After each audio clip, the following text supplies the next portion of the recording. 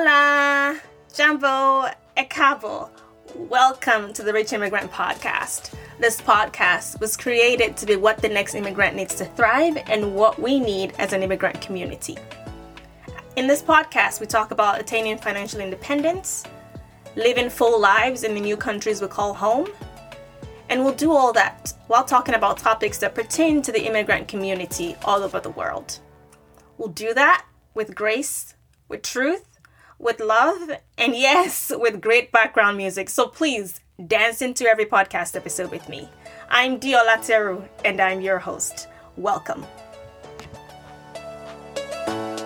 Hello, my people, and welcome back to the podcast. It is the first episode in December 2021, episode 39. And in this episode, I'm going to be talking about 5 ways to stay motivated or to not lose momentum on your financial journey. If you follow me on Instagram, I just shared how I went over budget on Black Friday shopping. And, that's real. That happens. Sometimes we may go slightly off course, on our financial journey, on any journey that we might be on. And so, if you're listening to the podcast, right, chances are you are on some financial journey. It could be a journey to being more financially aware and financially literate. It could be a journey to becoming debt-free, which is huge. A journey to early retirement, a journey to just on-time retirement, a journey to being work optional, or a journey to creating generational wealth, or a journey to even buying a house, right? Whatever that is for you. But if you're listening, you're probably on some type of journey. And that's wonderful. We all are, right? And when I think about my financial aha moment in 2007, when I graduated and I couldn't find a full-time job and I had to take a job in a factory, I think about that time, and I think about the time between that date and when I became debt-free in 2011. I know that my financial journey, it got lonely at times, right? And after that, from 2011 onwards, there were periods where it was just on autopilot, where I wasn't really learning much or doing much else, just because I was just like, I kind of lost interest in learning new things from a financial standpoint. And that happens. And so I share this to acknowledge that financial journeys aren't always smooth. It's not always on the up and up and up. I had times where I kind of got back in a little bit of credit card debt because I went crazy with spending. And so these journeys aren't always smooth, right? And that's coming from someone that's generally, hyped up about being on top of my finances. So not to talk with people that, maybe don't have as much of an interest in the topic. And I always say that you don't have to have too much of an interest in personal finance for you to set yourself up to be fine financially. Some goals take time and burnout can happen. And that's just real. That's real life. And so how can we stay motivated? How can we, not lose momentum as we work towards our different financial goals?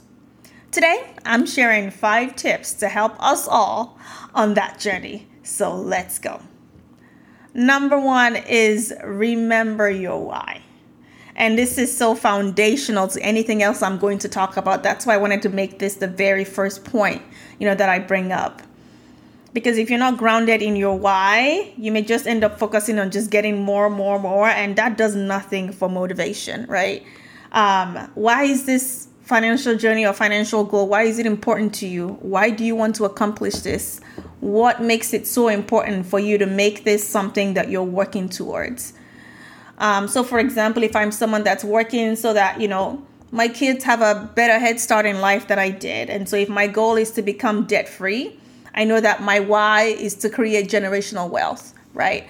And in my example, generational wealth can be that, my kids don't have to start out with, a ton of debt, as much debt as I started out my life with. That's a big why, right? A why be maybe to be work optional so I can spend more time with my family and friends, or I can spend more time, in my community. So remember your why. When you're starting to get discouraged, remember, okay, why is it that you're doing this in the first place? And hopefully, best case scenario is that you have this why written down. Write down your why when you're pretty hyped and inspired, so that when you're low, you're not looking for your why. You're going back to where you've written it down. And if you end up, doing something like a financial vision board, which I've talked about, that would be a wonderful thing to kind of go back to when you're feeling a little bit discouraged. And in the show notes, I'll link the episode where I talk about, having financial vision boards and why those are important and how you can create your own. The second point is this on staying motivated on your financial journey is don't make it a journey of deprivation. I know that there are many voices in the personal finance space, and I'm just one of them, right? But if you make an entire journey about what you cannot have and what you cannot do, there's nothing more demoralizing than that. And I say this while acknowledging that, yes, while I was paying off my debt, there were certain things that I did not do, right? So eating out, I mostly cut that out and all of that, but it was for a short period of time. It wasn't a long-term thing. And there were things that I made sure to still make room for while I was paying off my debt. So for example, I went on one trip while I was paying off my debt. Because if the entire journey is about what you cannot have and what you cannot do, that's just a terrible way to exist in the long term. So I understand short-term sacrifices, but your entire existence cannot be hopping from one sacrifice to another. An easy way to lose motivation is to just deprive yourself of everything that you enjoy, of everything that you love, right? And so, make room in your budget for the things and experiences that bring you joy and add value to your life, while acknowledging that some portions of the journey, hopefully shorter term, may call for, extreme or some sort of sacrifice. But let's not make it a lifetime thing, okay? And then the third thing is this, right? Breaking it down into smaller goals and celebrating the milestones. So setting goals with realistic timelines is important. So let's say I'm setting a goal to, buy a house in 3 years, right? And so to do that, I have to save my down payment over the course of those 3 years. And as someone that saved for a down payment for a very long time, this, because, I had to save it in cash and I was having no help from anywhere. This goal took me a long time to get to, right? Because I was, incurring rent, living where I'm living, and then saving my disposable income towards that. So it took a long time, right? So it took a couple of years to get to my desired goal. And so if I say I'm trying to save $40,000 for down payments, right? And that's going to take me 3 years. I need to break that down to say, okay, year one, I'm going to save, $10,000. Year two, maybe I'll save 15 or something of the sort. And year three, I'll save $15,000. So saying $40,000, well, that just seems overwhelming, right? But breaking it down to, okay, $10,000 in 1 year or $5,000 in 1 year, or even $1,000 in 1 year, that just makes it seem more achievable. And so I'm not overwhelmed by my own goal, right? Because sometimes, just goals that are just massive can be overwhelming. And that's why when I set my goals for the year, both financial and otherwise, I set the big goals for the year, but then I break it down into what am I going to do each quarter to get me there by the end of the year. And so, as you work on your financial journey and write down your goals and your plans, break it down into smaller goals. And as you do that, celebrate the milestones. I'm very, very big on doing that, right? So decide how you celebrate when you reach each milestone. Will you post it on Instagram or, in a Facebook community that you belong to? Will you share it with your best friends and with your accountability partner? Will you order a drink at Starbucks or order pizza or go out for dinner? Or if it's a massive milestone, will you go on a trip to celebrate? I think celebrating, the first $50 saved is as important as celebrating your $1,000 and celebrating getting to zero net worth is great as celebrating getting 100K net worth, right? So of course, don't go blowing your money in the name of celebration, but make room to acknowledge, how far you've come and the steps that you've taken and the discipline that it's taken to get you where you are.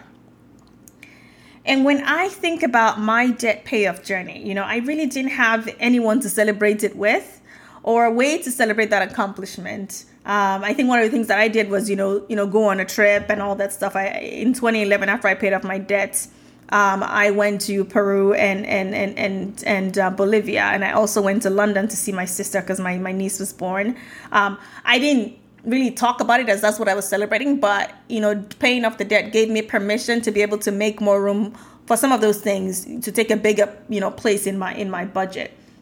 But I wish I had a community to share it with and all of that. But I have a net worth tracker with milestone celebration ideas.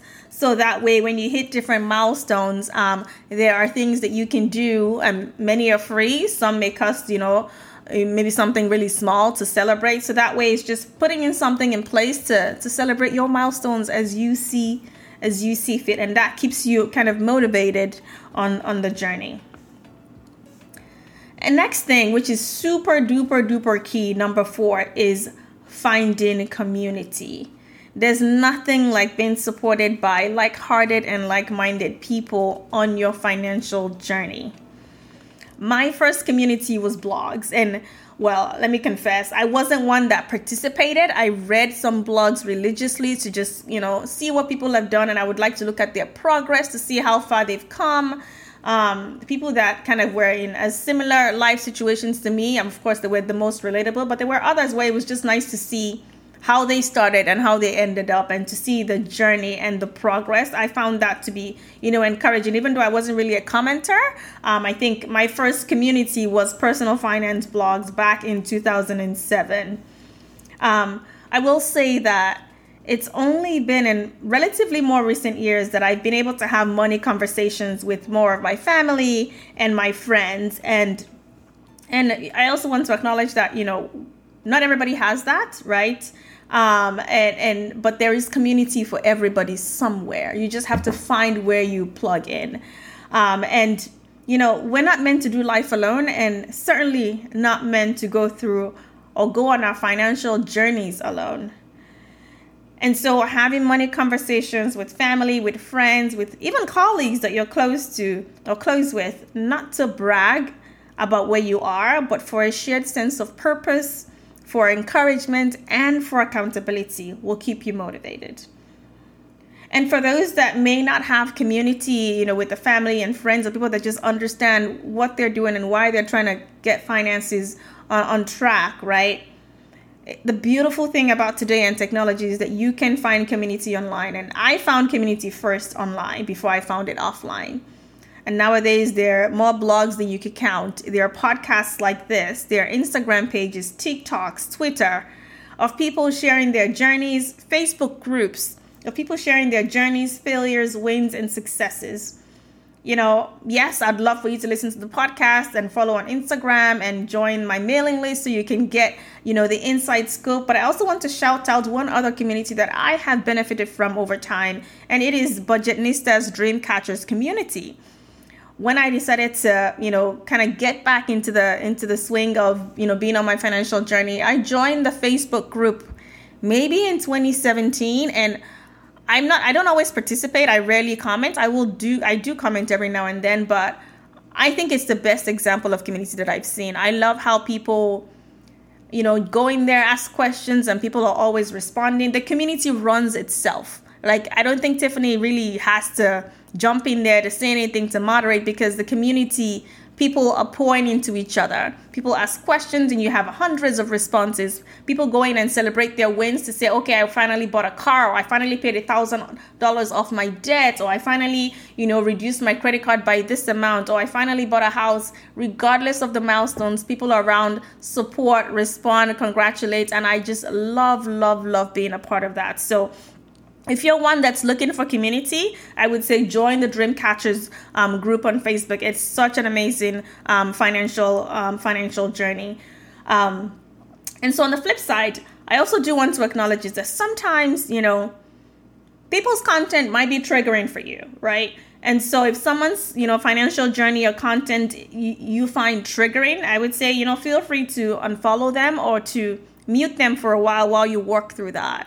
But I also think that while you do that, I want you to sit with those feelings, acknowledge them, but also try to understand why it is that their content is triggering for you.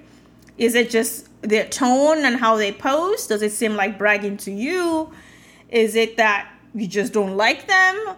Or is it that their successes are highlighting a particular pain point in your own life and you're interpreting that as a signal of your own failure. And so to highlight it, so just summarize community. We're not meant to do life alone. Please find a community and plug in. And, if you're looking to maybe have more money conversations with family and friends, I have a podcast episode about why we need to talk about money more. Please refer to that episode, and hopefully it gives you some tips on how to go about it. And so the fifth final point on how to stay motivated and not lose momentum on your financial journey is reevaluate on an ongoing basis, right? Because where I was financially, in 2007, when I had no job and debt to pay off and nobody in my life to talk to about my financials, my finances, is different from where I am today, right? And it's important to acknowledge that, because my goals, life has changed. My circumstances have changed. And so should your finances and your financial journey and goal. And so reevaluate what your motivations are, reevaluate what your goals are, and reevaluate your finances on an ongoing basis. One of the reasons that we lose motivation is that our financial goals have not been updated to match our current realities or even our own individual evolution.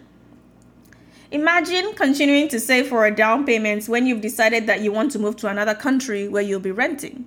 It's that time of the year where many of us are getting into reflection mode. I don't know about you, but I'm in big time reflection mode, and I will be, through the rest of the year. I usually start this in October after my birthday, so I take my time to reflect. And so it's the perfect time to reevaluate your goals. It's the perfect time to, refresh our motivation. It's the perfect time to have conversations with people that we want to keep us accountable on our journey. And so I wanted to put this episode out there because I know that it can get tiring. It can seem long. It can seem endless. But if we put things in place in our lives to help us through those kind of rough patches, or help us remember our why, remember to reassess where we are and what we're working towards, I think that's just a great thing to do to help us stay motivated, get recentered, get realigned with ourselves and with our purpose. So I hope this episode has given you some tips on how to think about reactivating your inspiration around your financial journey. And if you have, please share this episode with someone that might just be needing to listen. Thank you so much for listening, and I will catch you next week. Ciao. Bye. Hey there. Thank you so much for tuning into this episode of the Rich Immigrant Podcast. Before you go, I'd like you to know that there will always be room for you at this table. And as I wrap this up, I'd like to ask for your help with a few things to help support and amplify the message of the podcast. First, please subscribe. Click the subscribe button, and that way you're notified of new episodes. Second, if you enjoyed this episode, please rate and review the podcast. That way you're signaling to Apple that the content here is, popping, and you amplify our message to other potential listeners. And last but not least, please follow us on Instagram at The Rich Immigrant. And as you go out into the world, I hope that you're encouraged to show up and live fully in whatever country you've chosen to call home. Ciao, bye, au revoir. See you next time.